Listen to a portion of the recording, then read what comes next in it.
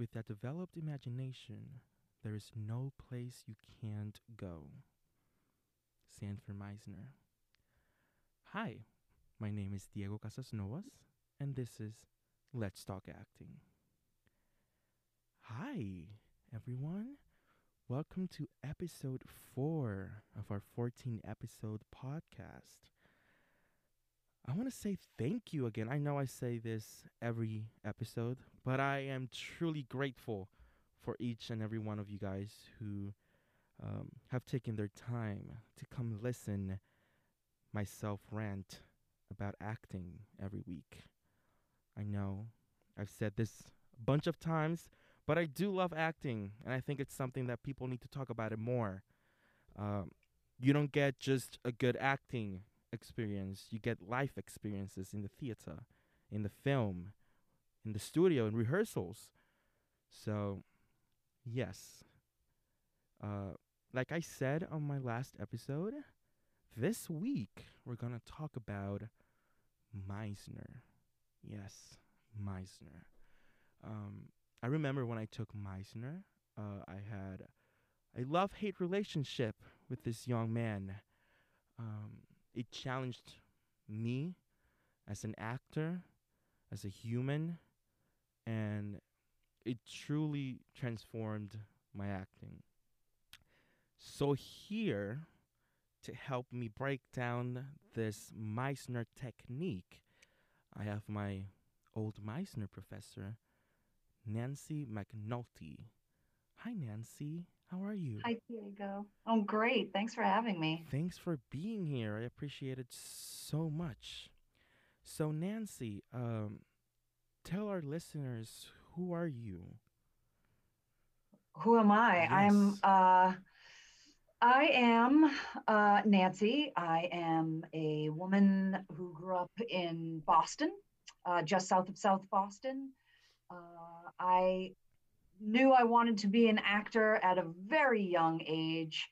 Um, I think that more than, me finding acting, acting found me. At many points in my life, I thought if I could put this fire out in my belly, I would, because there are a lot better ways to make a living. So it is deep within me, and it is a big passion of mine, and so is teaching. And it was a very great opportunity for me to be able to teach some Meisner at Point Park, which is where I met you. I moved here to Pittsburgh from New York City 5 years ago with my husband, who was also an actor, Tim McGeever. We were there about 20 years. I went to graduate school in New York at the Actors Studio Drama School. After that, I became a lifetime member of the Actors Studio, which is an amazing place.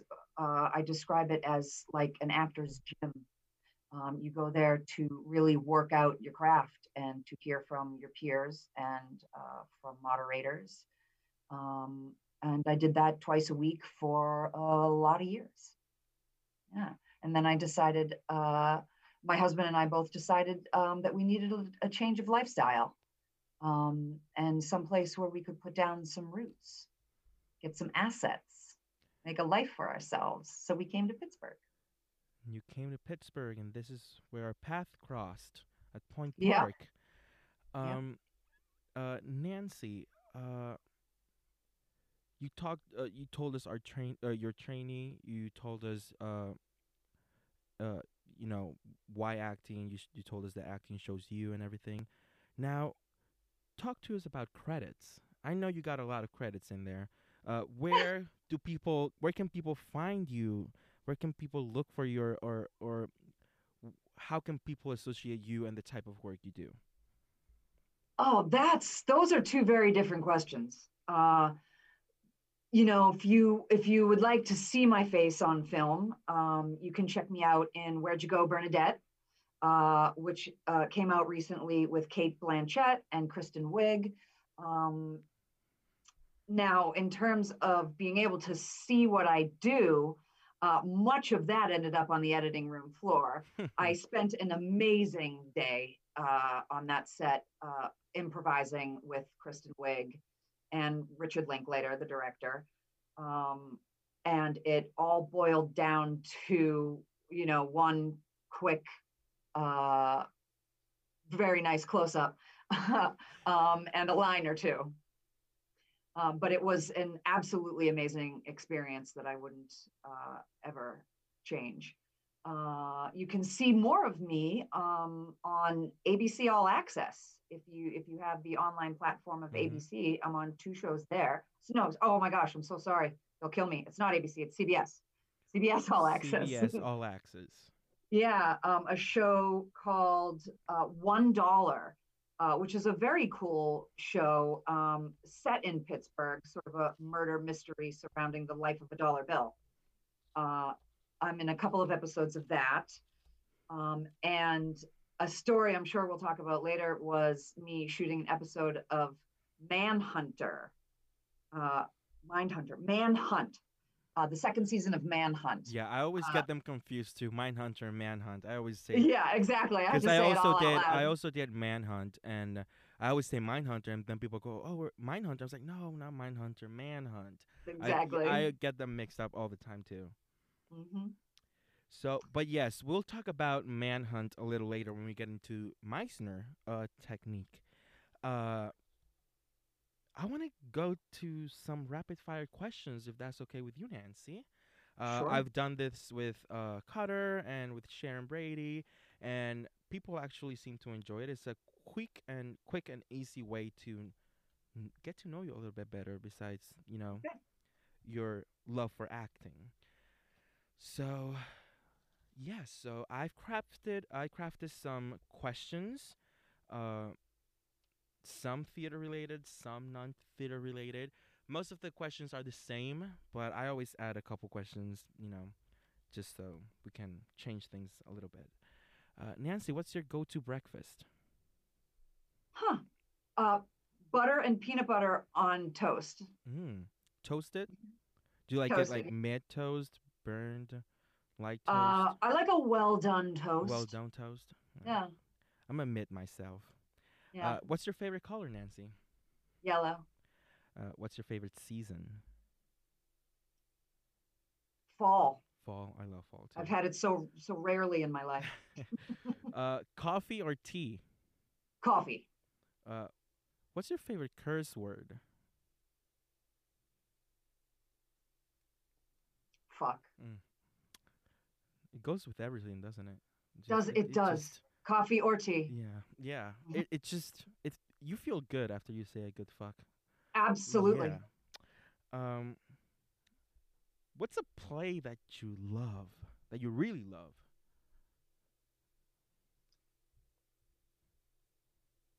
Play that I really love. Well, it's funny. I don't know if I love the play, but there was are you going to ask me about a perform like the best performance I ever saw or anything like that? Um. Because I'll save it I for that will, one. yes, but you can answer both of them in one if you want. Um, in New York, I saw Dana Ivey in a production of The Glass Menagerie. And it was the best acting I had ever seen. And every breath she took brought me to tears. Hmm. And I went with my husband because our friend Patch Dara was also in that show. Um, and at one point he turned to me and he said, Nancy, you're shaking the rope because I was crying so much. And so I really tried to get myself under control, just watching Dana Ivey be incredible. And I did get myself under control. And then finally he said, Nancy, you're still shaking the row. And I said, it's not me. It is the rest of the row. It was such an incredible performance. And so, I don't know if the Glass Menagerie is, you know, anywhere near my favorite play, but it stands out because of that performance. uh, what's a play that? Okay, you didn't answer a play you love, so I'm guessing you're not gonna answer this one as well. But might as well ask it. What's a play that you're not quite fond of?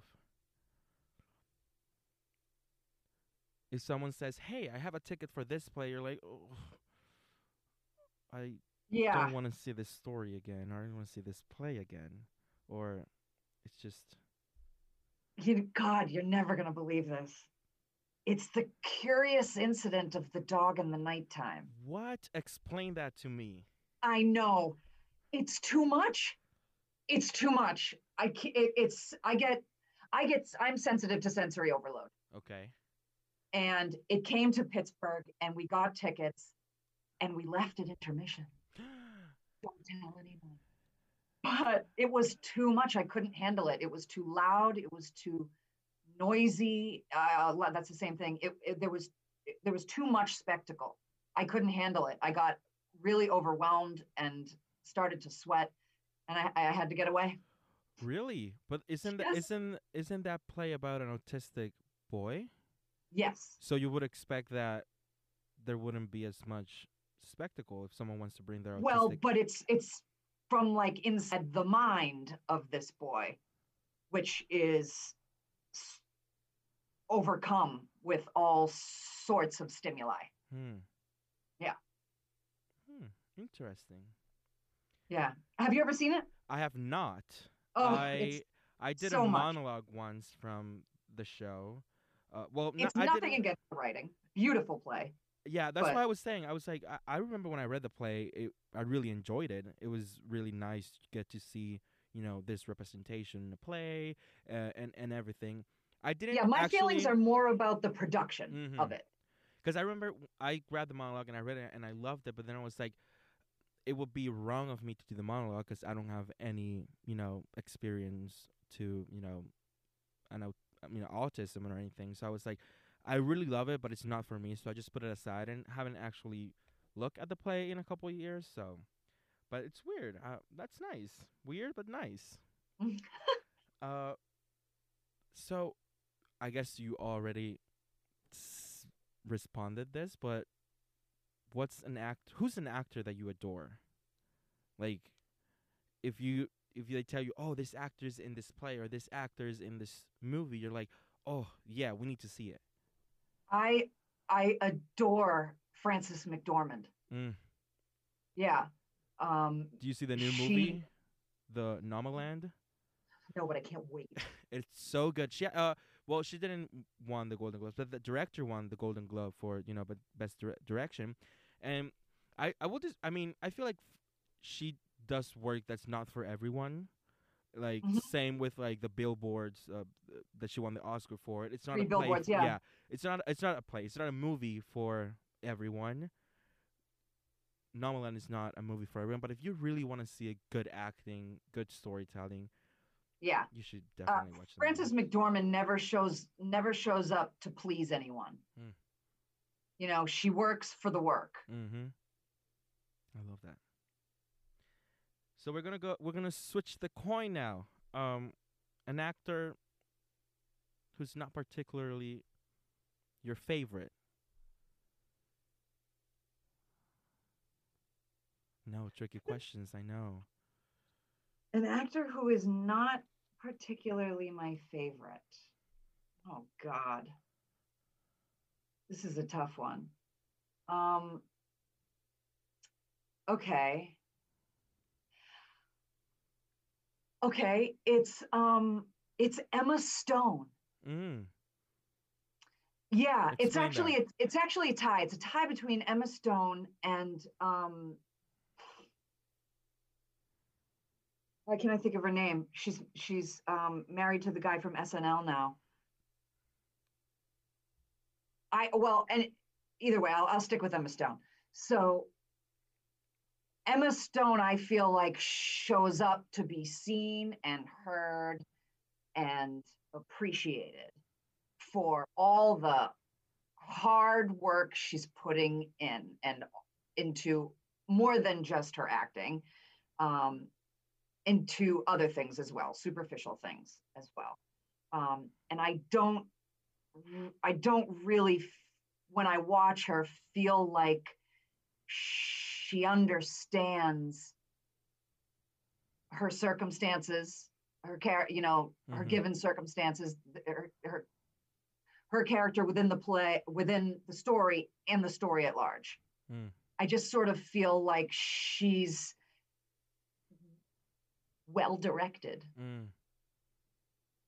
Yeah, she knows how to take direction, and she knows how she's a very good camera actor. Mm-hmm. She knows where to put her body and Mm-hmm. her face. Um, but it's sort of like that for me anyway. All the lights are on, but nobody's home. Mm. Very technical, but no real Missing the soul, the emotion behind it. Yeah. painstaking life. Yeah, Mm-hmm. exactly. Yeah. Well, we should get her a Meisner trainer. Probably lighten up a little bit. Um, what's your dream role? Um, this is this. Okay, I'm just gonna say it. My dream role is playing a woman who is not in the script in service of a man. Mm. So not there to save the man or be destroyed by the man. And I don't. When I say the man, I mean a man. I don't mean like the man Mm. at large. You know what I mean? I mean the the male, my male counterpart. Okay. I'd like to be a woman in a story about a woman, you know, with other women. There can be men, of course, but they're not just the focus. They have been the focus for so long that it's really hard to find good pieces, you know, for women, by women, about women Mm-hmm. Mm. that don't focus on just heartache. Mm-hmm. I like Yeah. that. I like that. I was thinking, I was like If Macbeth. anyone's listening. I was like, that you, I can definitely see you play Lady Macbeth. Yeah. I'd love to play Beatrice again in Much Ado About Nothing. Hmm. Yeah. I did that in college and I would love to revisit it. And a last question: what's your Mhm. favorite Meryl Streep movie? Oh my God. Um, Sophie's Choice. Mm. Sophie's I Choice. feel like that's her best movie. I really First, enjoy. oh, so there's so much. You know, she is someone who makes the people around her important. Mm-hmm. And so is Kevin Kline Mm. and Peter Scolari. The and them in that film together was a masterclass. Mm-hmm. Yeah, I really love that movie. Should Me too. probably revisit it one time. Um, so yes, Yes. the listeners got to know you a little bit more. So now let's get into some Meisners, shall we? Sure. Okay. Uh, Nancy, before we get into the whole technique aspect Mm. and everything, I feel like every time we visit, or not visit, every time we study a play or uh, a piece of a painting or a piece of work, we always try to know who the author or the artist behind that, art is, or who he was or she. So who was Meisner? Can you give us a little background on who was Meisner? Absolutely. Why Yeah. is he so important in our American theater? And yes, let's start with who was Meisner? Who was Meisner? Um, Meisner was the firstborn of four kids to a pair of Jewish Hungarian immigrants in Brooklyn in 1905. He was raised in the Bronx. The family moved pretty soon after he was born from Greenpoint, Brooklyn, up to the Bronx. And he had a very rough go of it. He, as a very young boy had respiratory problems, a lot of health problems. Mm-hmm. And in an effort, you know, to help his health, the parents decided to take the family on a trip to the Catskills. Um, Unfortunately, while there, his little brother drank unpasteurized milk, became ill for like 2 years, and then died of bovine tuberculosis. But his parents, being very well-meaning, kind people, but not too bright or emotionally um, intellectual, they blamed him for this death and treated him poorly his whole life. He spent his childhood and adolescence in isolation without too many friends because his parents were so hard on him. And he found solace in playing the family piano, which eventually got him into the Damrosch Institute of Music, which later became the Juilliard School. Mm. But he was always interested in acting because he lived in his own fantasy world, because he got treated like crap at home and he didn't have any real friends. And as early as being in first grade, he told his teacher that he wanted to be an actor. And so as soon as he graduated, a very prolific pianist from the Damrosch Institute, he pursued acting professionally. When he found out that the Actors Guild, the theater guild was going to hire kids, and the theater guild was just this acting society in New York. It was unlike any other theater company, though, because their board of directors all sort of took on the responsibility of choosing plays and productions and Mm-hmm. directors and management and all kinds of stuff like that. And then he got cast as like an extra in a show there. But the lead actors in this play, really sort of changed the trajectory for him, and he got really serious after he received a scholarship to study at the Theater Guild's School of Acting. And it was here that he described it as, a mediocre program, but this is where he met Harold Clurman and Lee Strasberg. Mm-hmm. And it was those two, along with Cheryl Crawford, who put together 28 actors to form the group theater. Mm-hmm. And one of those actors was Meisner. And the group theater was a real ensemble-based theater company that drew their sources of the quality of acting they would do from Stanislavski over at the Moscow Art Theater in Russia. And it was Harold Clurman and Stella Adler and Lee Strasberg who had worked directly with Stanislavski, and two of his star students who created the American Lab Theater. That was Richard Boleslavsky and I'm never going to say it right, Maria Uspenskaya, Mm-hmm. something like that. But they all studied a very early version of Stanislavski's method at the lab.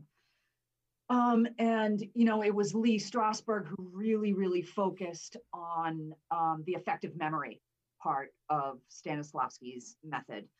And it was maybe late in Stanislavski's life, now we're talking the 1930s, that Clurman and Adler went to Paris to go visit Stanislavski, who was pretty much on his deathbed. And it was there that they brought back the information to America that the effective memory was essentially, the concept of the effective memory was getting in the way of an actor's access to the truth. It was it was complicating that path. And the effective memory is it's an exercise where the actor recollects a moment from their past or an event from their past so that they can use that to stimulate emotion to use on stage when they just don't have the real emotion there, Mm-hmm.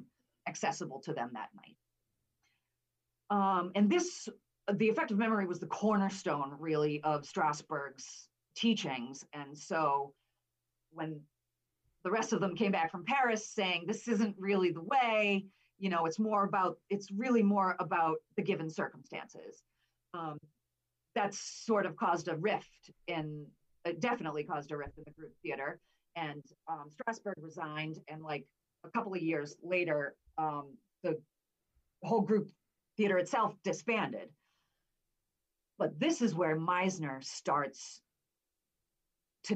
where his system starts to take shape, because he really sides with Stella Adler on the whole effective memory controversy. And he also credits the actor Michael Chekhov, who made him realize that, truth, as in naturalism, was far from the whole truth. And the whole truth of any given moment is what Meisner felt was the foundation of believable acting. So he started on this search for accessing real truthful moments, living truthful moments in imaginary circumstances. So before we get into the whole Meissner technique and what it is and whatnot, so we talked about Strasberg, Stella Adler, Meissner, the group theater and everything. It feels like whenever you talk about Meissner, you need to talk about Strasberg. Yeah, you need to talk about them all whenever you talk about any of them. So can we get a little insight on Strasberg and Stella Adler and what they brought into the theater group as a whole? Because I know there's a lot of rumors, because I wasn't there, and many of us weren't there, that there was a lot of, I didn't say fighting, but they weren't completely in the same table when it comes to the most effective way of acting. But they all wanted the same thing, which was for their students and the whole theater group to make good work, believable work. So what drift them apart? Was it just the effective memory, or was there anything else besides, Well, Lee Strasberg really focused on the effective memory. That he felt was the cornerstone, that it was the key to unlocking truth on stage. Mm-hmm. And to be honest, when you focus on only one thing, you get this singular tunnel vision that disallows you from experiencing everything else. And a denial of everything else can't be the truth. Mm-hmm. Right? So Stella Adler and Harold Clurman and Lee Strasberg were real acolytes of Stanislavski, and they believed that his system, known as the method, the American method, exactly, was the way. Mm-hmm. And that consisted of using the effective memory, using the sense memory, using private moments, essentially creating a toolkit of techniques from which to draw when you don't have the juice, so to speak. And for Stella Adler and Meisner, this was a denial of the truth, that you can't use something else to recreate something that's not real. You have to you need to try to be so dropped in with your partner that you both are experiencing the same thing that is happening right now. So, well, while they believed, and I believe, that preparation is key, you must have it. You must know the world of your play. You must know your character you must have, I think, Stella Adler's 6 questions answered. Mm-hmm. Who are you? Where do you come from? All those 6 questions. I believe you do need to have as many questions answered as you can before you start to speak as your character. But preparation only gets you as far as your first step on stage. Because then once you're there, you're with someone else. Mm-hmm. And what you must do is absolutely nothing until behavior tells you what to do. Mm-hmm. And that can only happen in the moment. You can't prepare for that. So, before we get into the whole juicy stuff of the Meisner technique, what was Meisner believe that was the not the perfect way, but was the way of creating believable work? I think that he believed that being an active listener Mm-hmm. so that you can act on impulse is the most important thing. And the only way to act on impulse is to trust your impulses, Mm-hmm. and not judge them. Um, this, I think, he believed was the way to live truthfully under imaginary circumstances. And he did was not a believer in the effective memory. So, what was Meisner believed besides given circumstances? That I think his belief, was that your scene partner is the most important person on stage, not you. Mm-hmm. What what they how they are being with you, and what they are giving you, the stimulus that they are giving you is what you need to react to. That's the most important thing, is the other. So I think that leaves like draws back to the quote that I used to open up this podcast, this episode. It's like with a developed imagination, there's no place you can't go. So Meisner was a true believer in using the imagination to your favor. Is that correct? Absolutely. And in order to do that, you have to have experience. So you need to go out and do.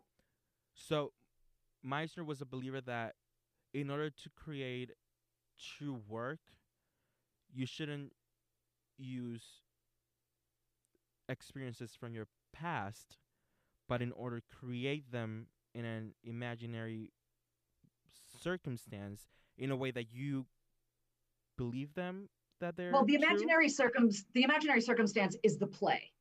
That's Yes. like, so to speak, the fake The thing, story. the Yes. story, exactly. And so in order to find the truth in the prepared speech that's been given to you by the writer, Mm-hmm. um, you can't be actively thinking about a past time in your life to help draw up emotion.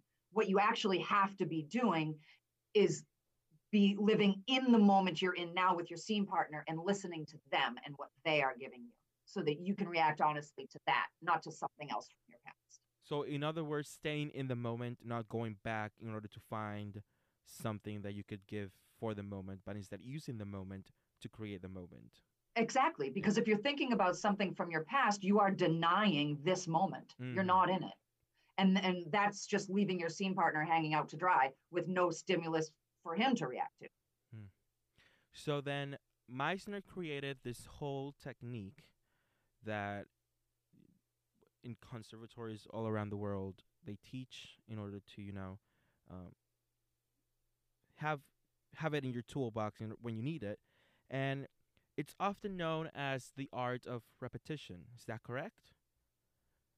Well, he used exercises in repetition, yeah, to help actors um, get out of their own way of overthinking each moment and analyzing each moment and just being and reacting. Because if you if you just if you just repeat what it is you're hearing without pause and without judgment, um, it frees you up from any, you know, preconceived notion you thought you had, which may even be valid for your character, but it frees you up of that so that you can be honestly listening to and reacting to your scene partner in the moment. Hmm. So going now into the Meisner technique, uh, what's the first step of this technique, and what do you need in order to make this exercise the best you can do? So the repetition exercise consists of only two people because it's a call and response type thing. So anything more than two people, it gets messy. Um, and the point is for person A to uh, be sitting across from person B, and to look away, to clear your mind of everything, and then to just look at person B and say the first thing that you see, the first physical thing that you see: curls, blue, pen, right? So you see that thing, you say it, and then person B, without pause or judgment, repeats it back. And then you do that a couple of times, back and forth, 5, 6 times, to see where it goes, if it goes anywhere. Because the purpose isn't really for anything to go anywhere, which can be frustrating for some people, because the real goal is to get you to be comfortable being exactly where you are, with nowhere else to go and nothing else to worry about but what's happening right in front of you. And that takes patience. And it can be a very difficult thing. You just think repeating blue and back and forth 5 times should be simple enough, but to be able to do it really, um, without judgment and as an immediate response, can be difficult for people, because you have to let go of control. For the people that are, are not familiar with theater and acting, when you say no judgment, what do you mean? So are you judging the color of the shirt? Is that basically it, or are you judging yourself? What are you trying to Yes, say with yes, judging? all of it. So what you want to do is just see what you say, instead of seeing something, deciding what you think about it, then judging that and thinking, should I have thought that? Or what would he think if I said this? All of that stuff is just letting time go by, and dead space happen, where action could be happening because you are fully engaged in just what you're seeing and saying. Mm. So when I say no judgment, I mean, if I were to look away and look at you and see curls and just say curls, instead of looking at you, seeing curls and thinking, oh my God, those curls are adorable, and saying curls, then you know how I feel about it, don't you? Mm-hmm. And I took time. You saw me think about it, right? Mm-hmm. And you wondered, and in all that time, stimulus happening between us could have been taking place. And is someone guiding this exercise while we're doing it, or we just how Yeah, does it work? yeah. At in the beginning stages, I think it's important to have a guide there, just to sort of help remind you, um, to not think and just either say what you see or repeat what you say, so that you can get into this habit of not having your mind analyze everything and just reacting, just letting an instinct take over and speak on it. Mm. Because it's always that first instinct that someone has as a reaction to something that is the most truthful. Mm-hmm. The moment they don't speak on that first instinct, it isn't automatically what came naturally to them. It's something else. It's something that they've now colored because of how they think it will be perceived. Uh, so we did the repetition exercise. Will that progress into something else, or we'll just stay Yeah, sure. in that repetition? Once we got the repetition down, and partner A and partner B are focused, they're not judging, they are listening, Hmm. they are connected, and you feel like we have as partners, we have a solid base. What's the next step? The next step is then saying what you see with a point of view, also known as the provocative statement. Um, the word provocative um, has has not has more than just its literal meaning, and its literal meaning is just to provoke a response. It gets muddied and it gets confused, and people think that it's about provoking uh, uh, uh, pecking, Mm-hmm. pecking in terms of provoking, right? But really, all we want is a response from what we have said that has our point of view on it. So it's important to try to keep it positive, you know.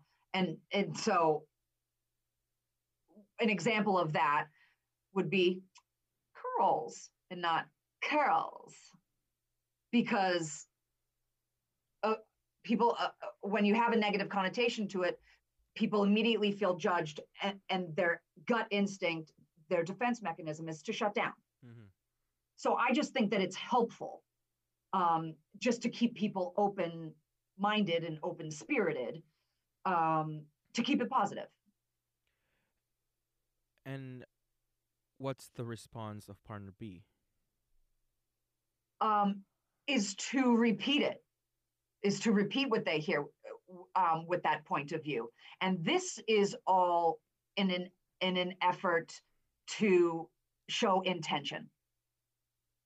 What do you mean by that? Um, so for example, um, if I noticed if I moved on to just not just one word that is a straight observation, but now I'm saying what I see from you, not necessarily on you. Um, I might say, you know, you're tired today,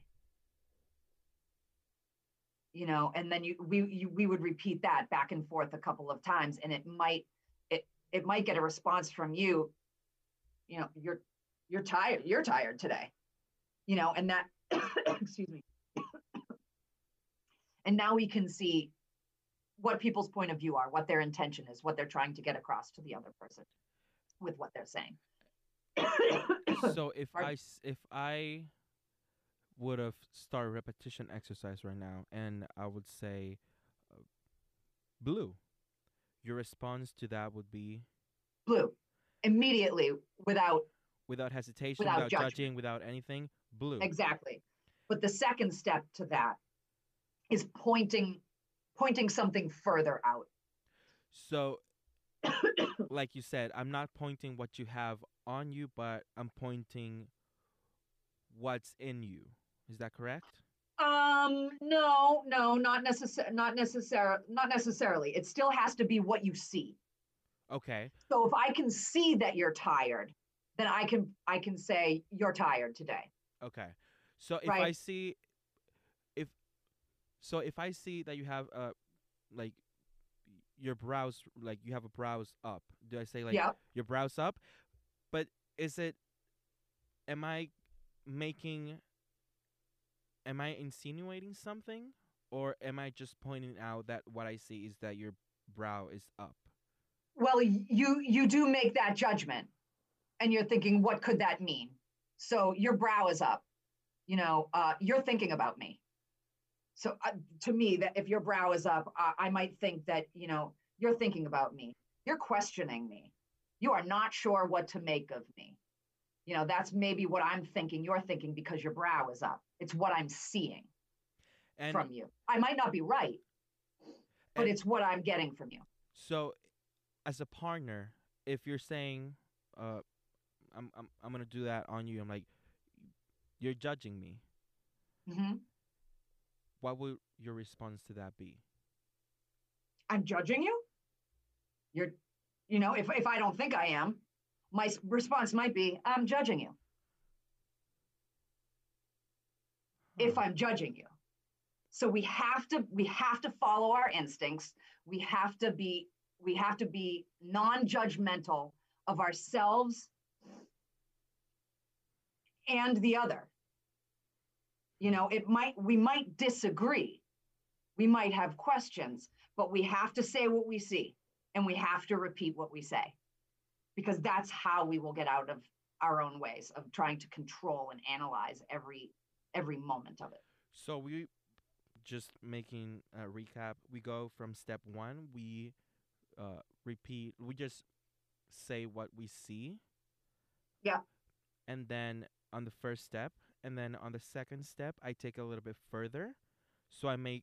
Do I make an assumption to Yeah. to what I see?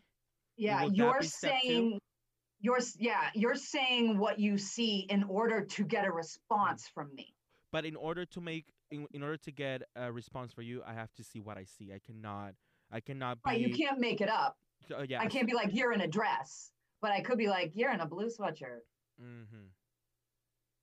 So it is always, it has to be something objective. You cannot make a subjective statement. Uh, Step one is Step objective. 1.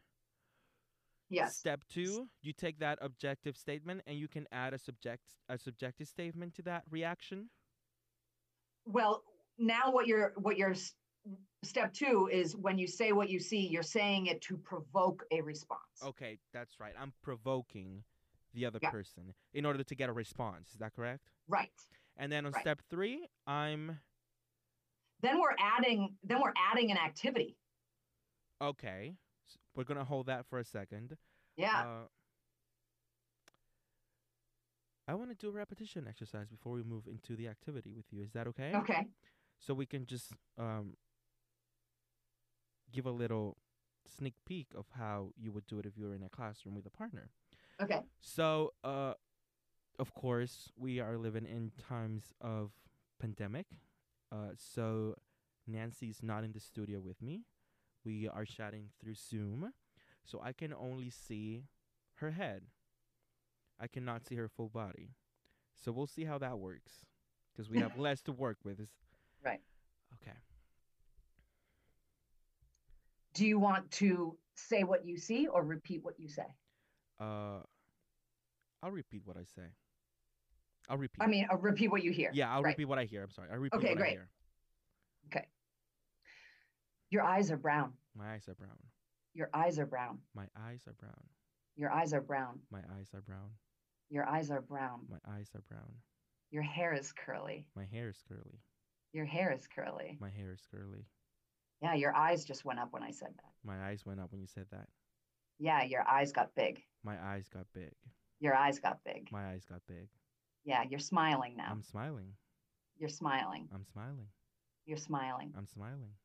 You're smiling. I'm smiling. You have a nice smile. I have a nice smile. You're not really smiling anymore now. I'm not really smiling anymore. No, you're not really smiling anymore. I'm not really smiling anymore. No, you got defensive. I got defensive.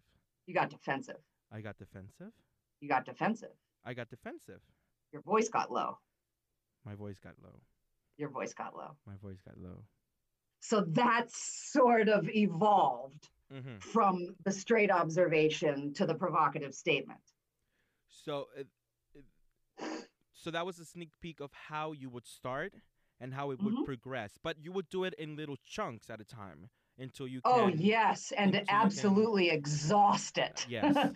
Because it takes a very long time for the human brain to stop judging, Mm-hmm. because that's what we're supposed to do. This is how we get through life. Mm-hmm. I judge, I see that it's raining outside. I judge that I don't want to get wet. And so I get an umbrella and I get out there, but this is just going. It's funny because you talk about judging, and in my head and in most of us, when we hear the word judge or you judging someone, we always give it a negative connotation that a Right. judgment is negative. Oh, Right. you're judging someone. That's not cool. When when necessarily we do it all the time, and most of the Uh, time when we're judging someone, it's often for the good than the bad. It's So survival.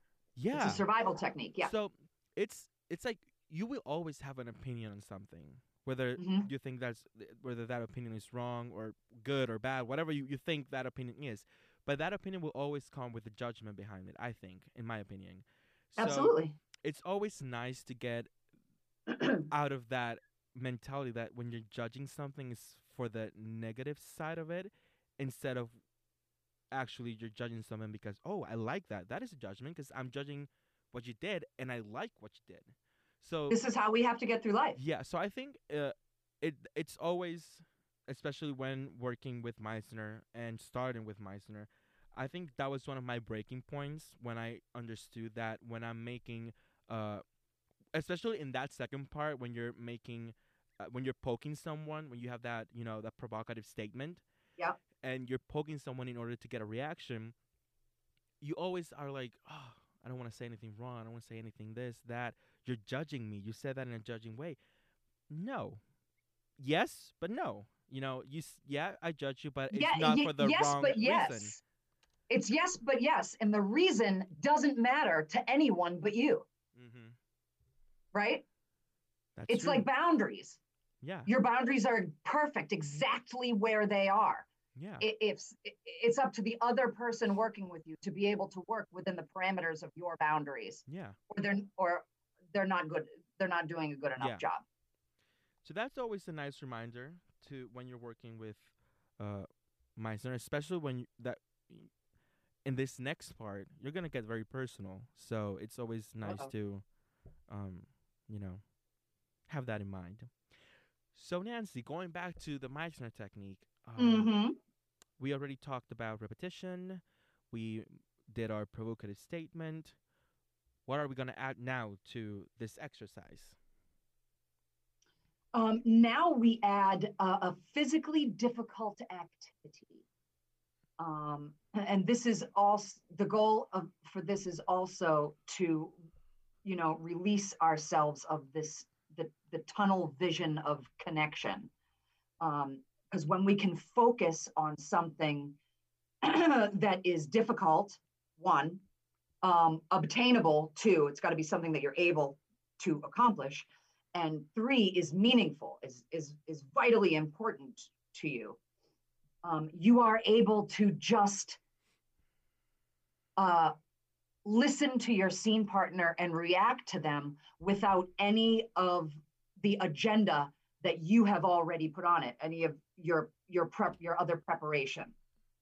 Like I decided that in this moment I'm feeling this, and in that moment my character is feeling this. But you really can't know that until you're on stage with your scene partner.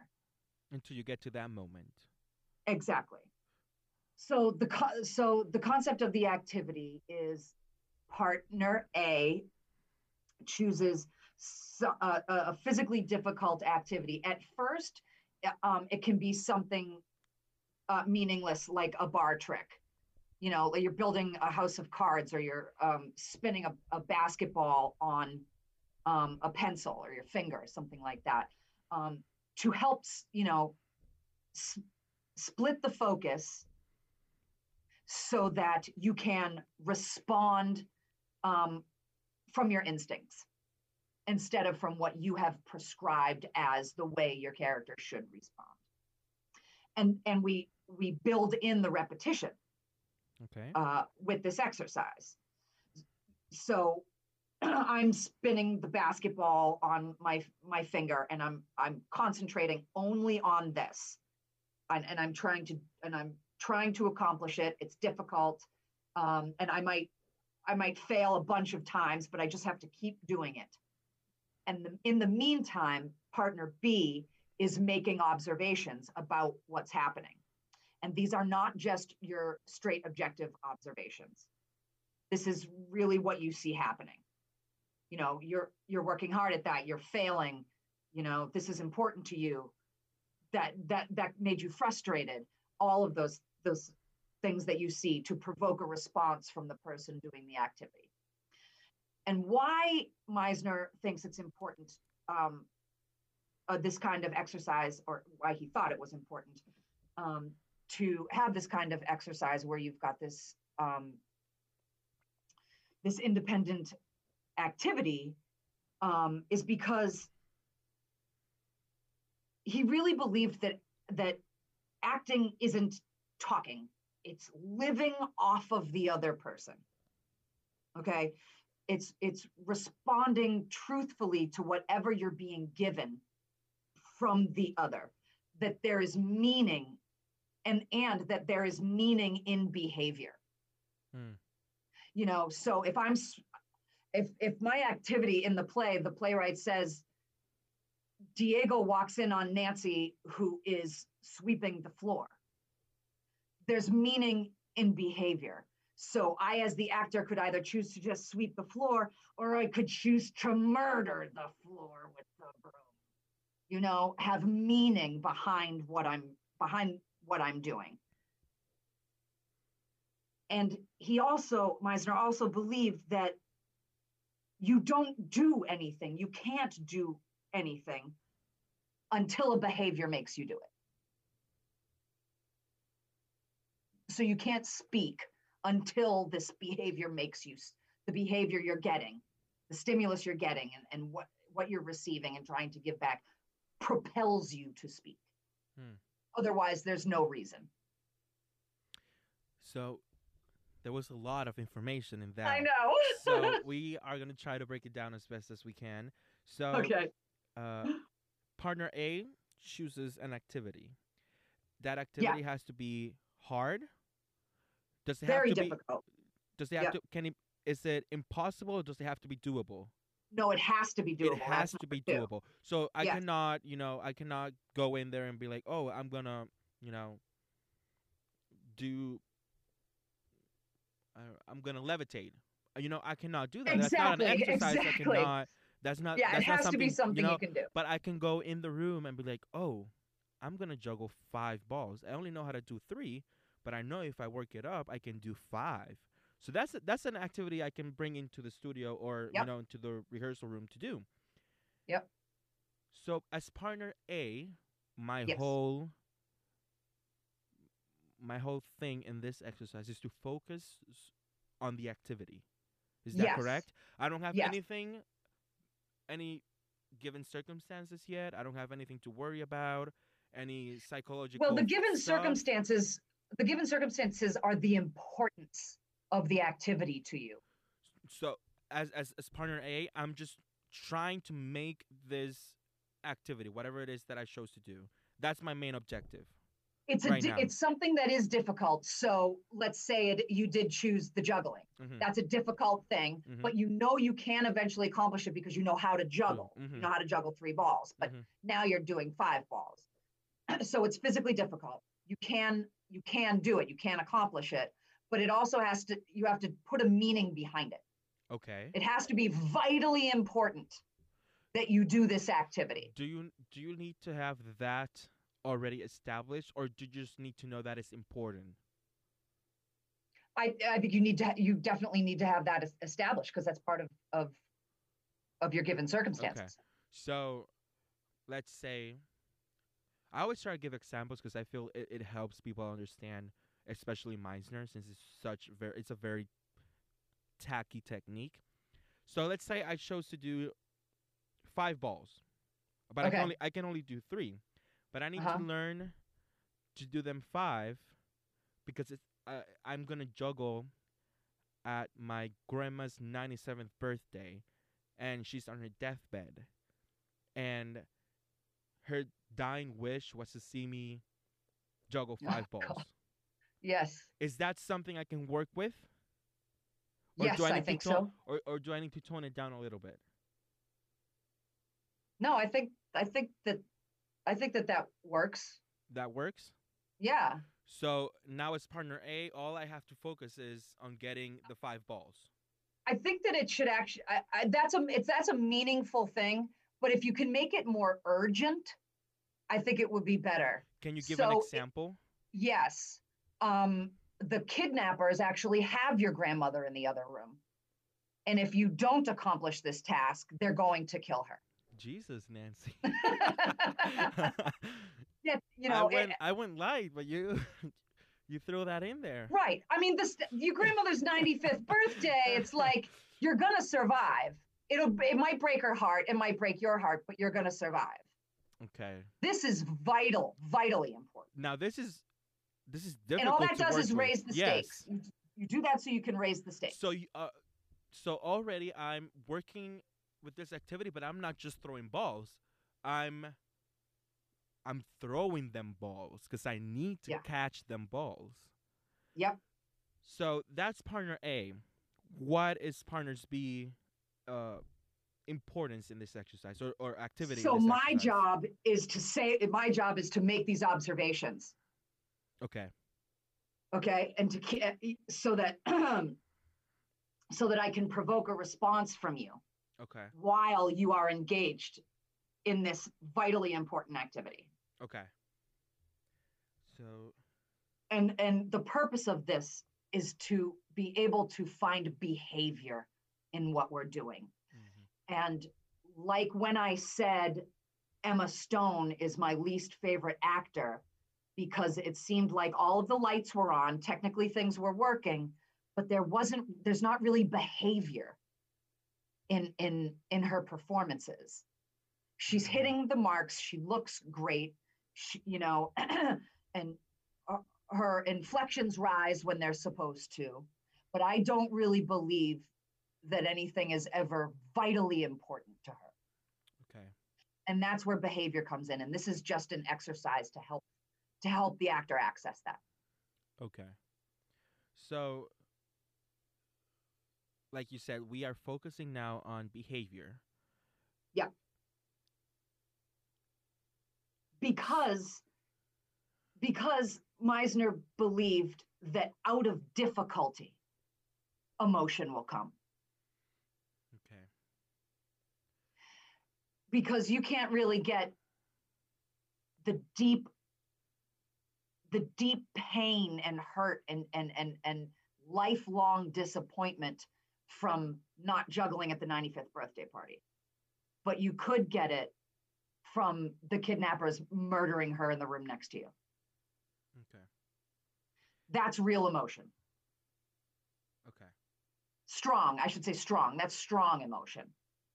So the whole the whole the point of this exercise is focusing on behavior in order to get meaningful emotion and reaction through your behavior or in order to make your behavior. What's the deal there? Yeah, you do the exercise because you're trying to train yourself to follow the truth. Okay. Okay, instead of following what you have deemed the character should do.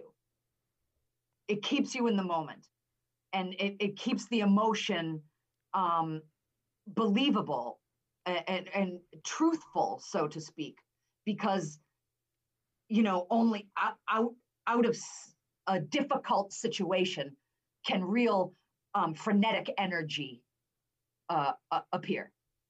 Hmm. So, Nancy, after Yes. we do this activity exercise, is that the end of the Meisner technique, or is there more to it? No, there's much more. There's much more to it. Um, and there are other aspects too. Like there's not just knocking at the door. Oh, that's what I Someone, was gonna. That's what I want to get there. I want to talk yeah, about the door exercise. yeah. So, Um, is that adding to the activity exercise? Is that correct? yes, So, yes, that can be a step of it. But but even just the first step is you being on one side of the door mm-hmm, in a room, that you have set up, so that essentially a table, chairs, a couch, or whatever, a bed, um, some sort of a room where you can be in there doing something, and I on the other side of the door, um, can try to disrupt what you're working on in order to shake up some real emotion. So I knock on the door in 3 different ways. Mm-hmm.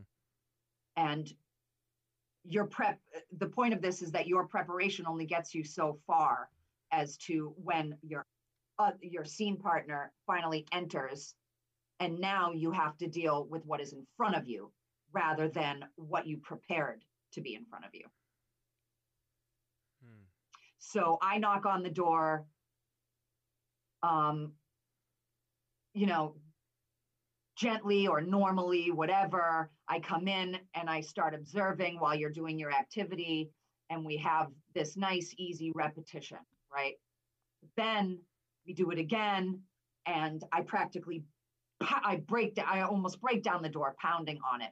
After I have allowed you to get going in your activity, so that you are deep in your space of the importance of your activity.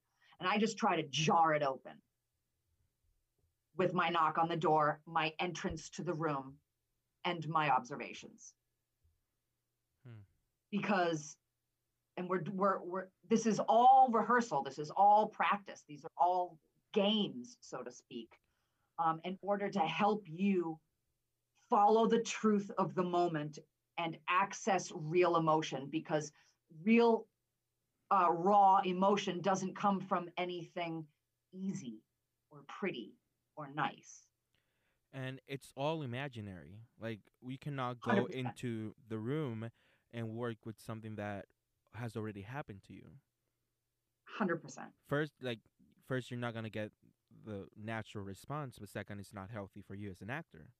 Right. Because I mean, this is theater. You're not working through your problems, as though many of us do work through our problems through this Uh-huh. craft, but And it it's not. happens, Yeah, but it's not. and you can't, you don't want to push it away. Mm-hmm. You'll hear all the time, use it, Mm-hmm. use what you're going through. Um, and what I think that means is just don't deny it. Let it ride. Let it run its course. Mm-hmm. As you concentrate on your scene partner and what they're giving you. Mm-hmm. You're letting your body do whatever it's going to do, because old feelings of something are coming up. You just don't deny any of that, because that's denying a truthful And I have to say, uh, moment. it is nice and you learn a lot from doing it, but it's even more beautiful when you're in the room and others are working and you're just watching. That natural emotion comes up.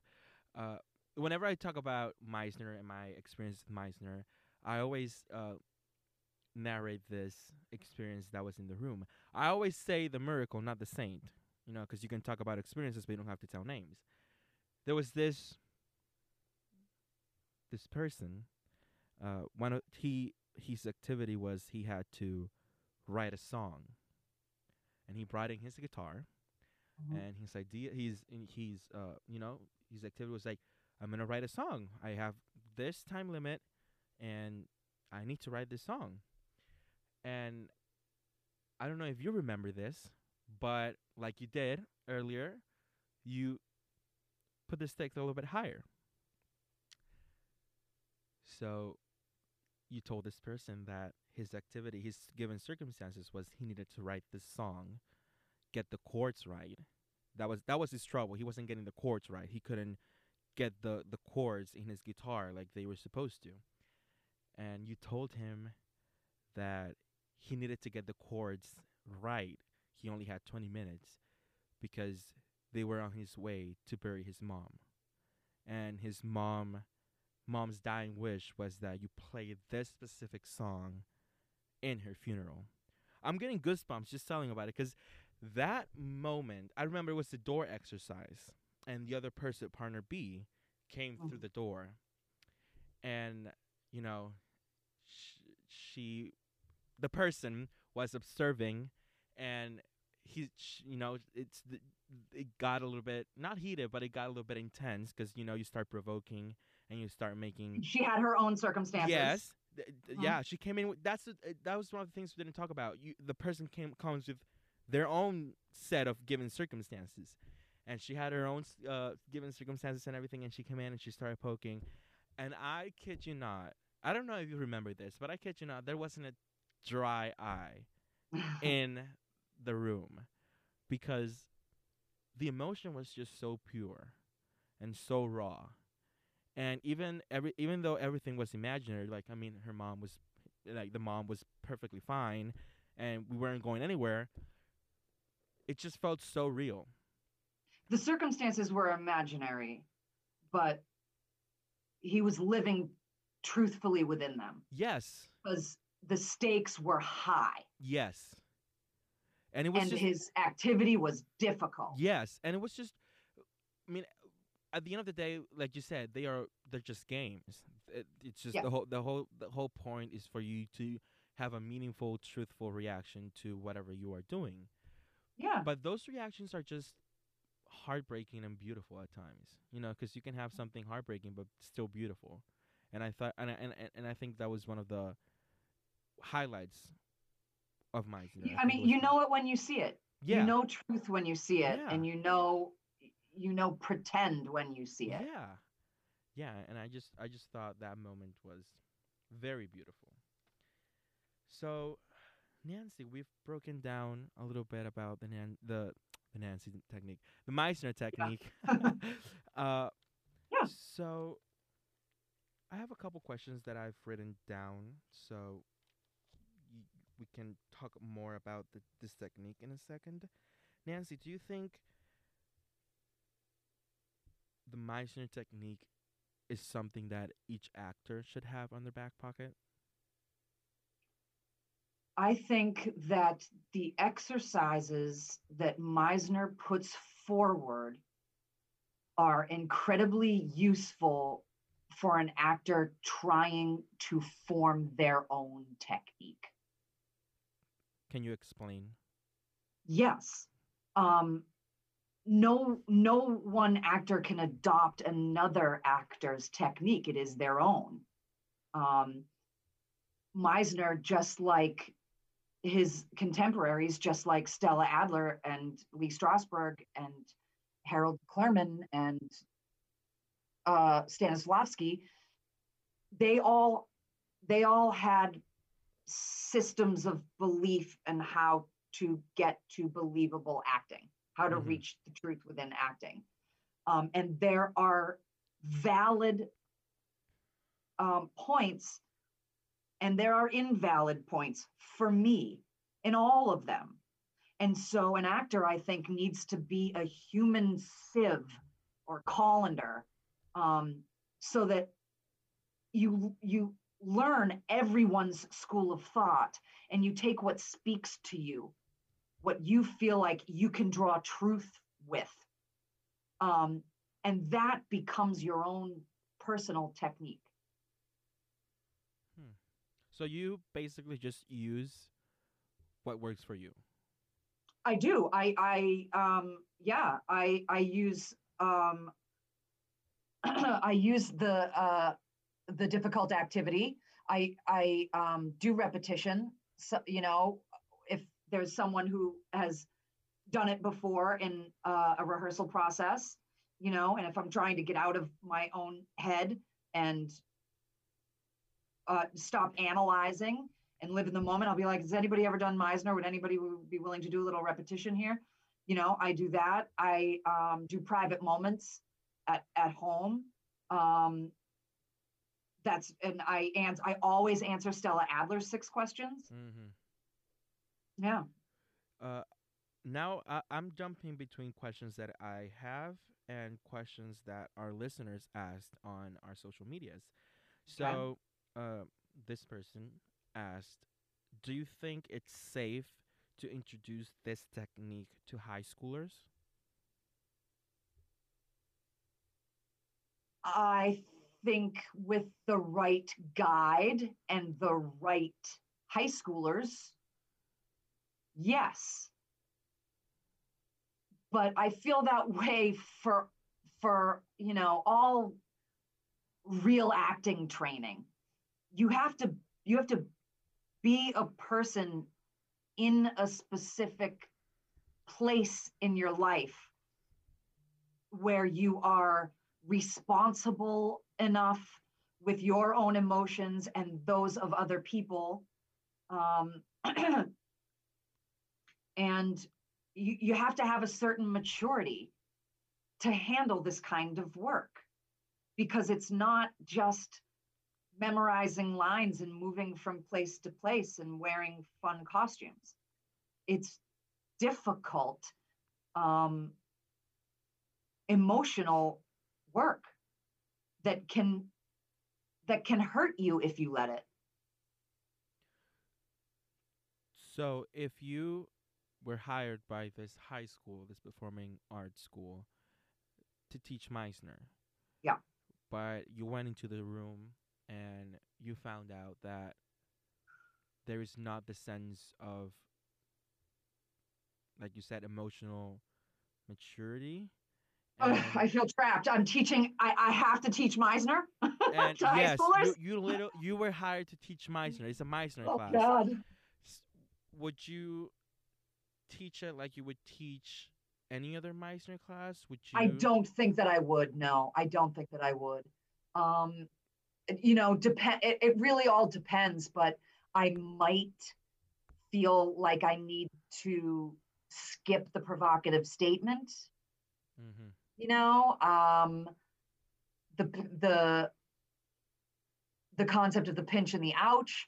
Some, there are things that take in Meisner a real emotional maturity. Mm-hmm. I totally So I agree. wonder. I wonder. Yeah. So this question comes from another of our listeners.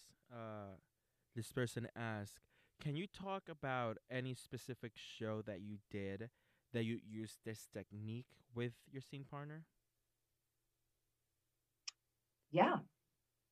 Yeah. Um, I did a production of The Rainmaker, um, where my character uh, is like an old spinster at like 22 years old, living in the farm belt of America in like the 30s or 30s or 40s. And um, my scene partner playing the Rainmaker is someone who had uh, worked with worked on Meisner, done Meisner work before, and um, there was this section of text where it was written in repetition, Mm-hmm. and like as an old joke, we got all Meisnery about it. We were being a little sarcastic, about it, but then it just sort of spilled into a full blown repetition, and uh, we had studied it. We had studied the technique quite a bit, so we really were able to go with it and be quick about it, and so as not to judge it and really just go off instinct and have it have the repetition change organically. And it really did freshen up the scene for us, which was like the two of us, extreme down center in this like really romantic moment in the barn, um, where I'm having this woe is me, and he's having you're a pretty girl moment, and it was getting really dry. And so what started off as joking about Meisner e- evolved into a real repetition exercise. Um, and because of it, we we made new discoveries for that real small moment, um, that turned out to be um, a really beautiful, truthful moment for us throughout the run.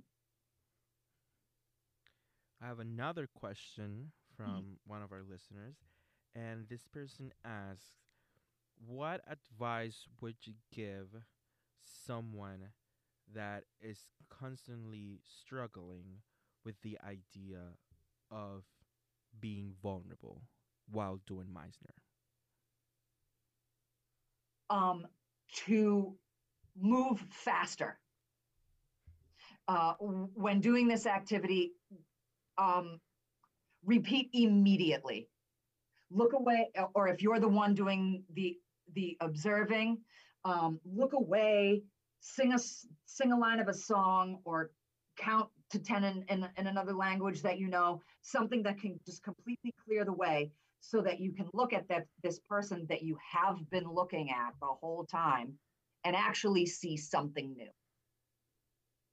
And the faster you do it, the less in your head about your vulnerability you will be, which will naturally open you up, and you will just be vulnerable. Hmm. So speed, I would say. I was actually very excited when I got this question. Oh God. Because it's something I feel that it happened in my class, Meisner class, is what technique or what would you use? No, I'm going to rephrase that because I'm reading the question again. I'm going to rephrase that. What would you do if you're doing a Meisner exercise and you don't feel safe? Are you allowed to stop the exercise and then jump back into it, or should just continue and see what you explore? What you explore? Okay. In my opinion, you can always stop, because exploring, finding truthful moments and high emotional states in acting shouldn't cause you pain. And so if this is it really has to be up to you to, and oddly enough, I'm going to say the word, judge it. You know, how far can I push this before I hit my breaking point? The question you really need to ask yourself is, will I survive this? Will I be okay? It might push might push me to a point where I've never been this vulnerable before, or I'm feeling like I'm not sure what is going to happen. But if I feel like when it's over, I'll still be myself and I'll still be okay, then I would absolutely push forward, because you'll make a breakthrough. You just will. If you feel like this could break you, then you have to know yourself well enough to hit pause on that. And I believe in safety for all and respecting boundaries for all, which is going to it's about to bring me to button. Should we just talk about it? Yes, please. Okay. So, in life, no matter where you are and what you're doing, we're talking specifically about acting. I think knowing one's boundaries and adhering to them are of paramount importance. And everyone's boundaries, yours and mine, need not be adjusted for anyone else. Diego's boundaries, whatever they may be, physical, emotional, or both, are perfect exactly where they are. And this is a belief I have from doing a workshop with Theater Intimacy, the company of Theater Intimacy Education. There are a group of people who are basically teach people how to be intimacy coordinators. That's the commercial purpose of it. Mm-hmm. But I got great personal, emotional purpose from it. So it teaches us that everyone's boundaries are perfect exactly where they are. And if I cannot work within Diego's boundaries, then that is a limitation on me, not on you. And so if I feel that my boundaries are being violated, I should stop that immediately, be able to address it immediately, and then jump immediately back in to a safe spot where everyone is abiding by everyone else's boundaries. Make sense? It does to me. I I just wanted to say that I love that you explained what actually not feeling safe in an exercise is. Because I feel a lot of actors, including, well, not anymore, but when I started acting, I mistakenly, not, it wasn't fault, thought that me being vulnerable was equal to not me being safe. Right. And when I discovered that, it I made a breakthrough in my acting, cuz your best work happens when you're actually vulnerable. And you may feel uncomfortable. You may feel like, "Oh my god, I'm not used to feeling like this. What's going on?" Keep going. Cuz that's Yes. when you're actually going to make the breakthroughs and find great stuff. Yep. It's difficult. And through difficulty, true emotion comes. But being like being difficult doesn't mean it's not safe. You Right. being vulnerable does not equal you're not safe. So I love that you explained it. If you like stop and be like, "Oh, is this going to break me? Am I going to have emotional damage after this exercise if I continue?" Then by all means stop. Call button, take a Yeah. Button's breath. like a safe word. Yeah. Yeah. Uh, just call button, take a breath, get yourself back together, or if you need to stop, then stop. That's fine. But Right. if you're Sometimes you vulnerable, might just yeah, need a minute, just a be like, second. okay, yeah. But I think breaking through you being vulnerable is key if you want to be a successful actor. It is pushing through your own feeling of personal discomfort to access that emotional truth, I think is important for an actor. Yes, I totally agree. So that brings us to our last question from our listeners.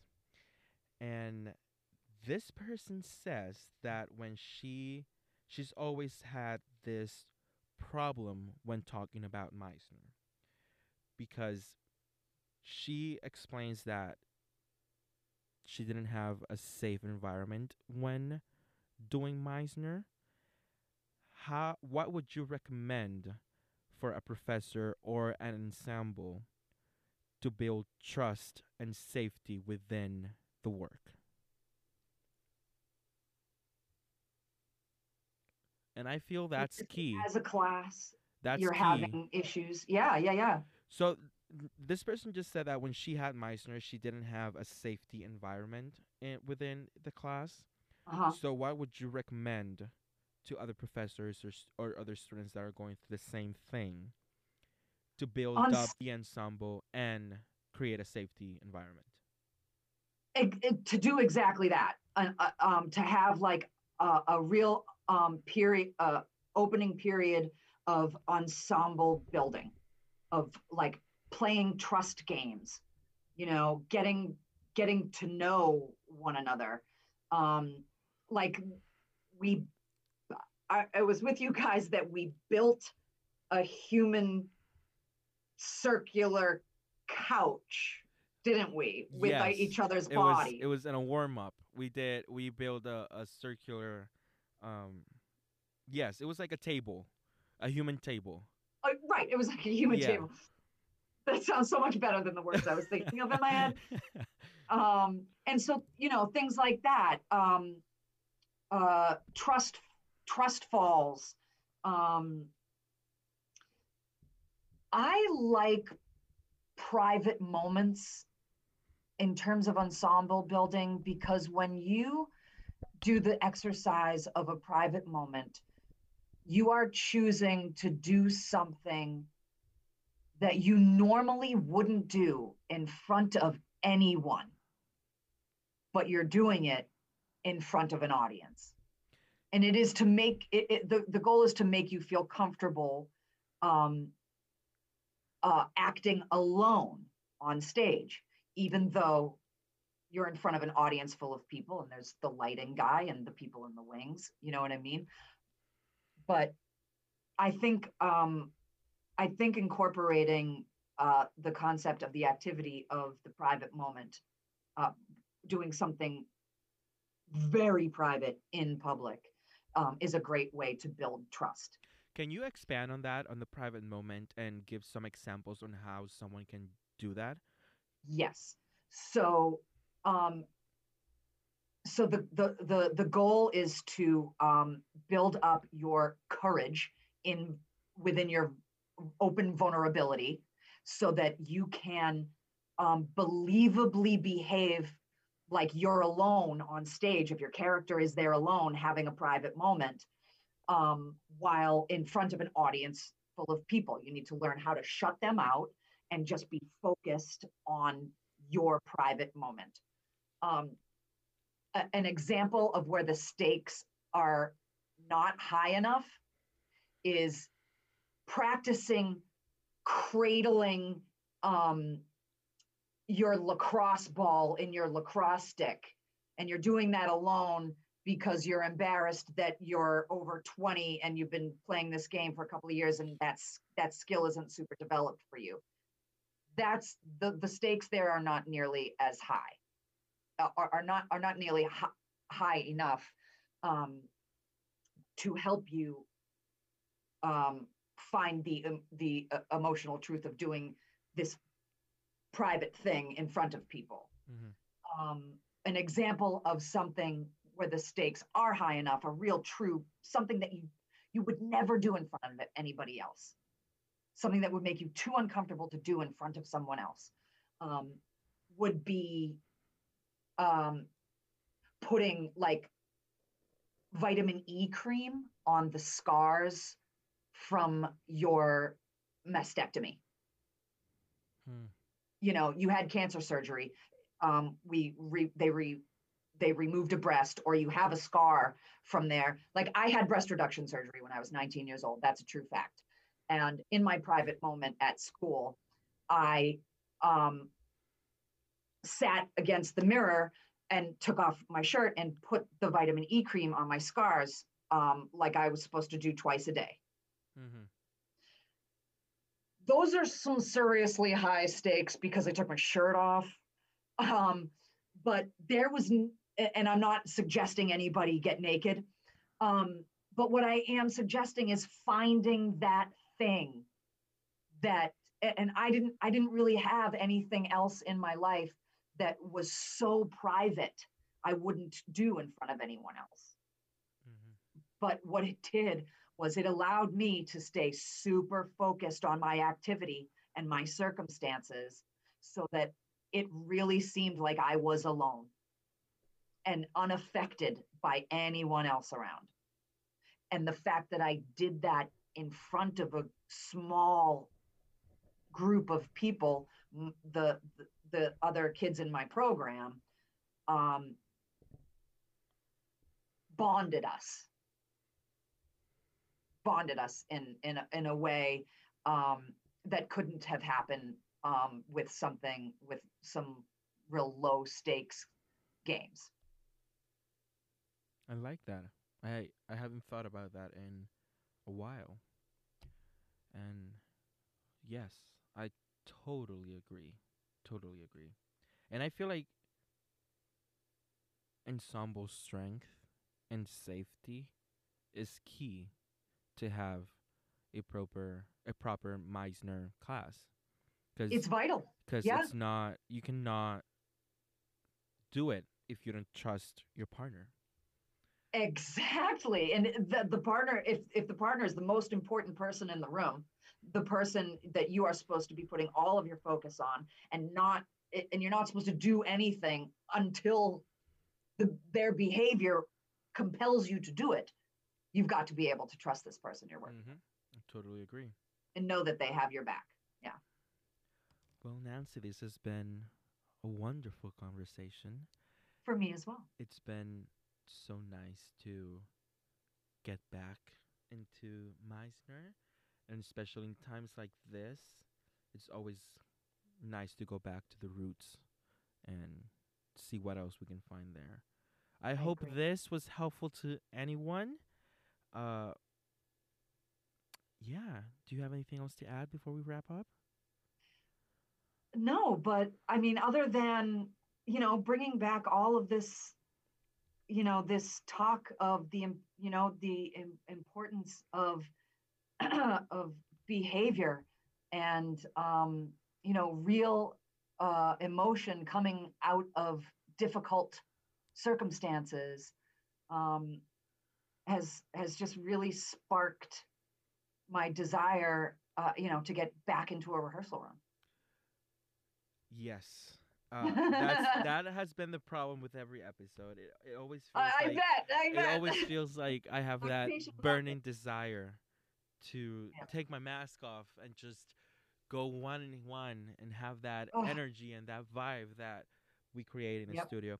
I always feel like the most amazing stuff happen in the rehearsal studio, not in the performance, not in, you know, in tech or anything. It's just that studio, Yeah, that that's where bond. the discovery happens. Yes, Absolutely. yes, and I feel like that's all I miss. Just Mhm. getting my butt in a studio with my And the production classmates. is the execution of that. Yeah, yeah. But it's just I feel like that's why I always like I love acting because I love the process. I'm a person that trusts the process, and and not it's not always focused in results. Truly enjoy the process, and I Yeah, feel like being result oriented is the death y- of an actor. I know because you are never gonna be satisfied. You feel like there's always room for growth, and I feel like that's If why. you're ever reaching for that perfect performance, that perfect whatever, or that goal that you think that you need to reach, you're denying the truth of the moment at hand. Mm-hmm. Yeah. And if you ever feel like you had a perfect performance, you should just quit. Just Yes. literally just be like, I'm done as an actor, because just you made it. You made it. I feel like you made it. You found that perfect performance. Everything that every actor wish. But we just I feel like that's part of it. Just knowing that you will never have that perfect performance. It's just I feel it keeps you working, and Yeah, uh, well that you should be striving to always be making discoveries and having new experiences. yeah, That's what and it's just there's something beautiful of an imperfect performance. It's just Yeah, why if it's do the truth, it's perfect. yeah why do I want to go to a theater and see something perfect? It's just it doesn't No, we move want to you. see something difficult. We want to see struggle. We want to see something real, Yeah. and life is not perfect. So why would No. I go see something perfect? So, and I think that's what Meisner tells us in his exercises, that life is not perfect, but there is beauty in true and real performances. Yeah, there's truth in it. So, thank Find it. you, Nancy. Thank Thank you, you Diego. for being here tonight. Thank you to everyone that keeps listening to this podcast. I'm truly thankful. We'll see you next week on episode 5 of our 14 episode podcast. Thank you and have a good night. Thanks for having me.